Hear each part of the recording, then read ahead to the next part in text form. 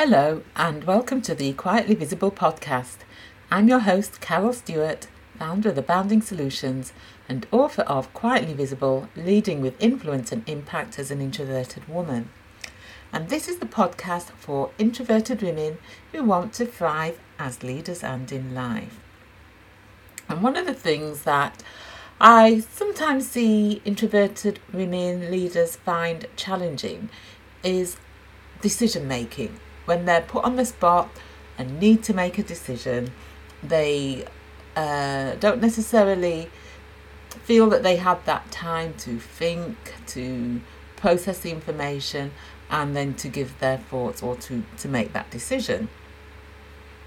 And, one of the things that is seen amongst introverted people is that need to process information and then give a response. If you're, say, in a meeting or you've got something that is very urgent in front of you that you need to deal with, making that decision can be challenging for some people who are introverted. And then what can happen, or what I often see happen, is they become quite anxious about making the right decision. Then that has a negative impact on their ability to make a rational, clear decision. And so for this episode, I'm going to talk about how you can improve your decision-making style, and particularly when it comes to making those on-the-spot decisions. So as a leader, you need to be able to be good at making decisions, because your choices impact the direction, the success of your organisation, your team, your department, and the stability of it as well. And when you're good at, or you're effective at making decisions, it helps to foster growth, it helps to resolve challenges, one key thing is that it builds trust. If you're someone who is seen to be decisive, who makes good decisions, then that helps to build trust amongst your team members, which contributes to the overall effectiveness of the organisation. Because of some misconceptions or misunderstanding about introversion, if someone who is introverted is put on the spot and asked to make a decision or express a point of view, and they're hesitating, they're not saying anything, or they're not necessarily responding with their perspective or their point of view, other people may think that this is indecisiveness.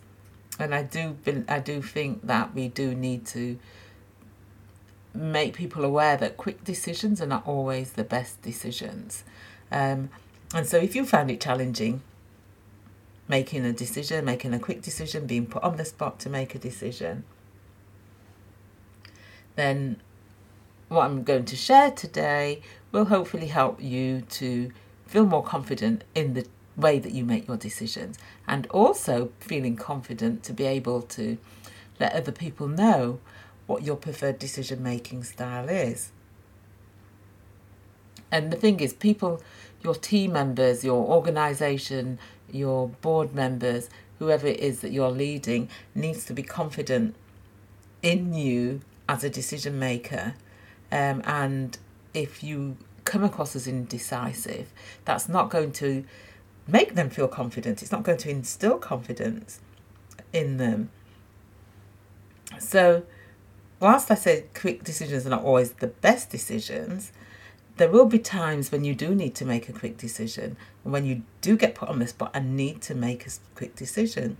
And this could be particularly so if there is an immediate threat and you need to make a decision there and then. And so to help you to improve your decision-making style, if you get put on the spot, if you're asked to respond there and then with a point of view, make a decision, give yourself some time to think, or give yourself more time to think, but let people know what your initial thoughts are.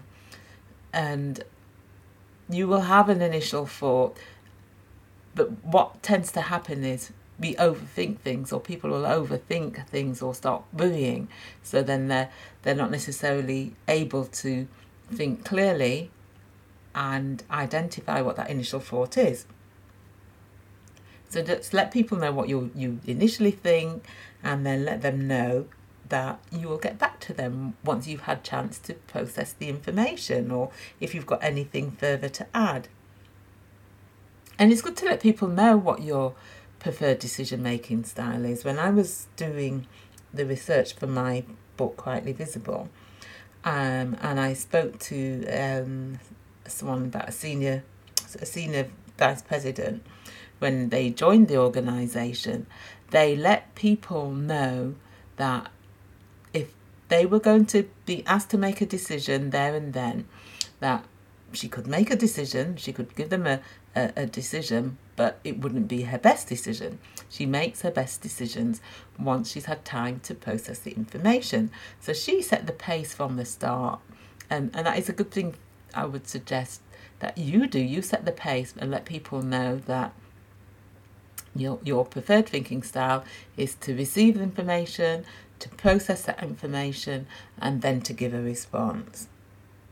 So when people ask you to respond on the spot, let them know your initial thoughts, and then let them know that if you've got anything further to add, you'll get back to them. And going back to what I said about quick decisions aren't always the best decisions, and we've adopted this culture of everything has to be instant, everything has to be fast. Well, not everything, but in some cases, or in quite a lot of cases, it's like emails. People expect an immediate response to an email, or people feel that they have to respond immediately to emails.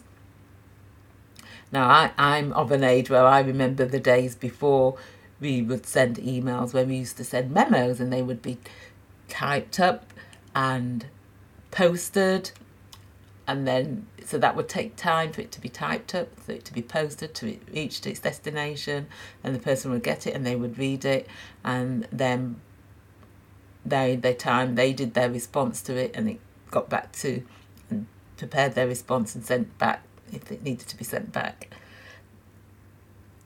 All of that took quite a long time. In comparison to today's, how the speed of things are today, that took quite a long time. But there wasn't that pressure that you get now from emails, that you read an email, you get that ping, you get that notification, and you just feel that you've got to respond straight away. And so, as I was saying, quick decisions are not necessarily the best decisions.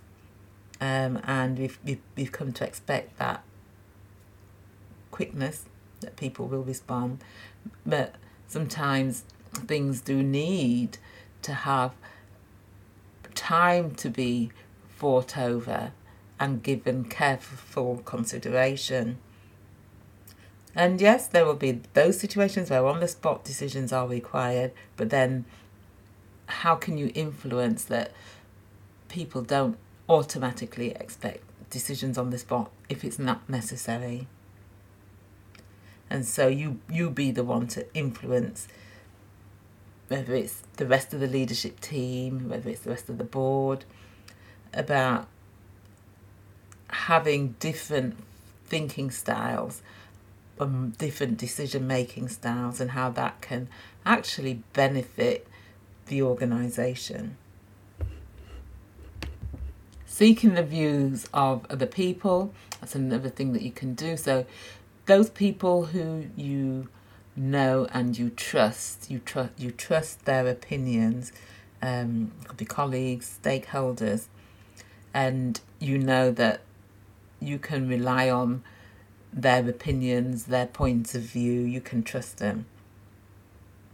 And seek their opinions about things, get advice, get tips, seek their opinions. And don't just go to people who think like you. You want to be able to have your views challenged by people who may think differently to you, because then that can help you to gain new insight, and as you sort of explore what their views are and have your thinking challenged. You don't want to end up with groupthink where everybody's thinking the same, and because everybody's thinking the same, then things may be getting missed, or difference is not brought into the equation. So getting different perspectives will help you to make a more informed decision. And at the end of the day, you seek these views from other people, but at the end of the day, you're the one that makes the decision. So it's a case of weighing up what other people are saying. Do you agree? Do you disagree? What is the sort of value in what they're saying? What evidence is supporting what they're saying? And use all that information to help you to make your carefully considered decision with the information that you've got.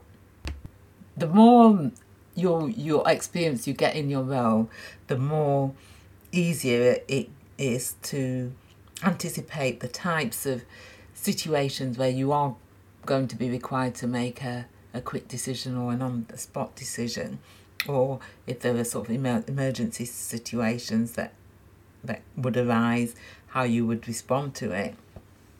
And one thing that can help is if you sort of in advance just go through what kind of scenarios may arise where there's an emergency, or what could go wrong, and what would you do if that was to happen, or how could you respond, what would be needed, what would be the decisions that you would need to make, what would be the thought process behind those decisions. And by doing this, sort of reflecting on what could happen, maybe looking at things that have happened in the past and what you could learn from that and how they were dealt with, it then makes it easier when situations arise and how you handle it, because you've already thought about it, you've maybe experienced it, and it makes it easier for you to then make that on-the-spot decision. Another thing you can do is to weigh up the pros and cons.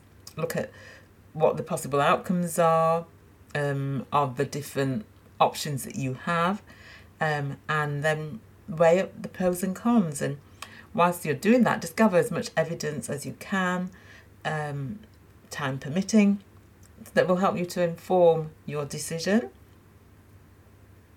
And when you're weighing up the pros and cons, take into account the priorities of the team, the organisation or the department, and what impact the decision that you make will have on that. Another thing to utilise when you're making a decision is your gut instinct. And sometimes that's what on-the-spot decision boils down to, is just trusting your gut instinct or your intuition. And your intuition, that's based on your experience that you've developed over the years, previous situations that have occurred, and your knowledge and understanding of your area of responsibility. And so it's not just going to be a case of you just clutching at straws or making a haphazard guess. And research suggests that people who combine their gut instinct with analysis in a crisis situation make the best decisions. So it's that combination of gut instinct and analysis that get a better decision, better quality decision. And although you may not have all the information available to do a thorough analysis, just look at what you have got. And as you receive more information and you are able to do a better analysis, you can adjust things. And one example that I like to give from my day back as a leader was where we had a situation where one of my buildings was heated by oil, and we used to have the oil delivery come periodically when it was low to fill up. And on this particular occasion, they had filled up, but they hadn't put the cap back on, and as a result, there was the oil had spilled over, and it was creating a strong smell throughout the building. And it was a very powerful, strong. I can't remember exactly how it happened. Why, as the pump was filling up the oil tank or whatever it was called, it overflowed, and something wasn't in place for it to stop it. And so it was filtering, the smell was sort of filtering in through like air vents and things like that. Now this was in the morning, and courts were about to start. It was a courthouse. Courts were about to start. Prisoners were being brought in to the cells. Witnesses were coming. Staff were on site. And so I had to make a decision as to whether I should close the building, whether I should stop the courts from going ahead, let the prisoners go back to the prisons, and cancel cases. Now, there would be a lot of ramifications to that, but my concern was, well, what effect would the fumes from this oil have? And so what I did was, I'm not sort of like an expert when it comes to hazardous substances, and so I had to seek advice. I sought advice from the health and safety people. I sought advice from estate people, and I got conflicting advice, to be honest. One person was saying that it wasn't a risk to people. The other person was saying, oh, they weren't so sure. And in the end, I took their opinion, I took their perspectives, I took their views. But in the end, because I wasn't entirely satisfied whether it was safe, because of the information that I'd got from the people that I sought the information from, I decided that I would not go ahead with the courts. I would say, right, okay, we're going to evacuate the building. Well, not evacuate the building, but not let court cases go ahead that day until we got the issue sorted. And so that is what I did. And that, to me, the reason why I made that decision was because, for me, the health and safety of my teams, my employees, the people that were in the building was of paramount priority. And because I didn't have all the evidence and the facts before me to decide, yes, if everything was going to be okay, that was what prompted my decision to not go ahead with cases. So the prisoners went back, witnesses had to be stood down, and the courts didn't go ahead that morning. Anyway, developing a flexible decision-making style where you use a combination of your intuition along with analysis, just by mentally running through possible crisis handling scenarios, and not just analysing from information, data, evidence. By developing that flexible decision-making style, it can help you to utilise the intuition as well as the analysis and help you to make a good decision. And one last important thing is about keeping calm and thinking rationally. So it can be easy to get into a bit of a panic and think, oh my gosh, what do I do? And then you start to become anxious, you start to worry, and then as a result of that, you're not thinking clearly, you're not thinking rationally, and you're thinking quite irrational. So if you're feeling anxious about making an on-the-spot decision, don't get caught in the trap of that irrational thinking loop. So you're worrying, you're feeling anxious, and because you're feeling anxious, you're worrying even more, you're imagining the worst possible scenario, you can't think clearly, you can't think rationally, and you start to panic. And then you're overthinking things or overanalyzing things, because this will have a knock-on effect on your confidence about making a decision on the spot. And then this creates a vicious cycle for you. So learning how to manage your emotional response in that sort of situation will prevent that state of anxiety, and it will enable you to think more rationally and to see things more clearly, and helping you to feel more confident about making a decision on the spot, making that quick decision. And even if your thinking style is one where you need to process information and reflect and then give a response, make your decision. As a leader, you need to be able to adapt your style if you're going to get the best outcomes. And it's about knowing when and how to adapt your decision-making style, or how to be more effective at making the decisions that you make.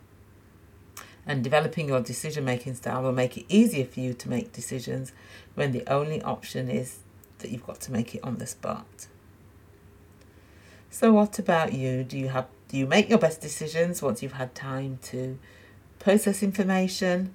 And so if that's the case, how do you deal with those situations where there is that urgency, and you do need to make that on-the-spot decision? I'd love to hear your thoughts on this, so do let me know. You can let me know by commenting if you're listening to it on Spotify. So thank you for listening, and if you want to increase your confidence, influence and impact as a leader, and you haven't utilised my free resources, go to aboundingsolutions.com, free resources. There's an assessment that you can complete on there that will give you ideas about areas to focus on, and there's also a 5-day mind cleanse challenge which will help you to challenge your thinking, your beliefs, what you think and what you believe about yourself, and how it help you to change what you think and believe so that you change how you feel. And you change how you feel, you act and behave more confident and perform better and feel better about yourself. Help you to develop that self-belief. So do check it out. And until the next time, bye.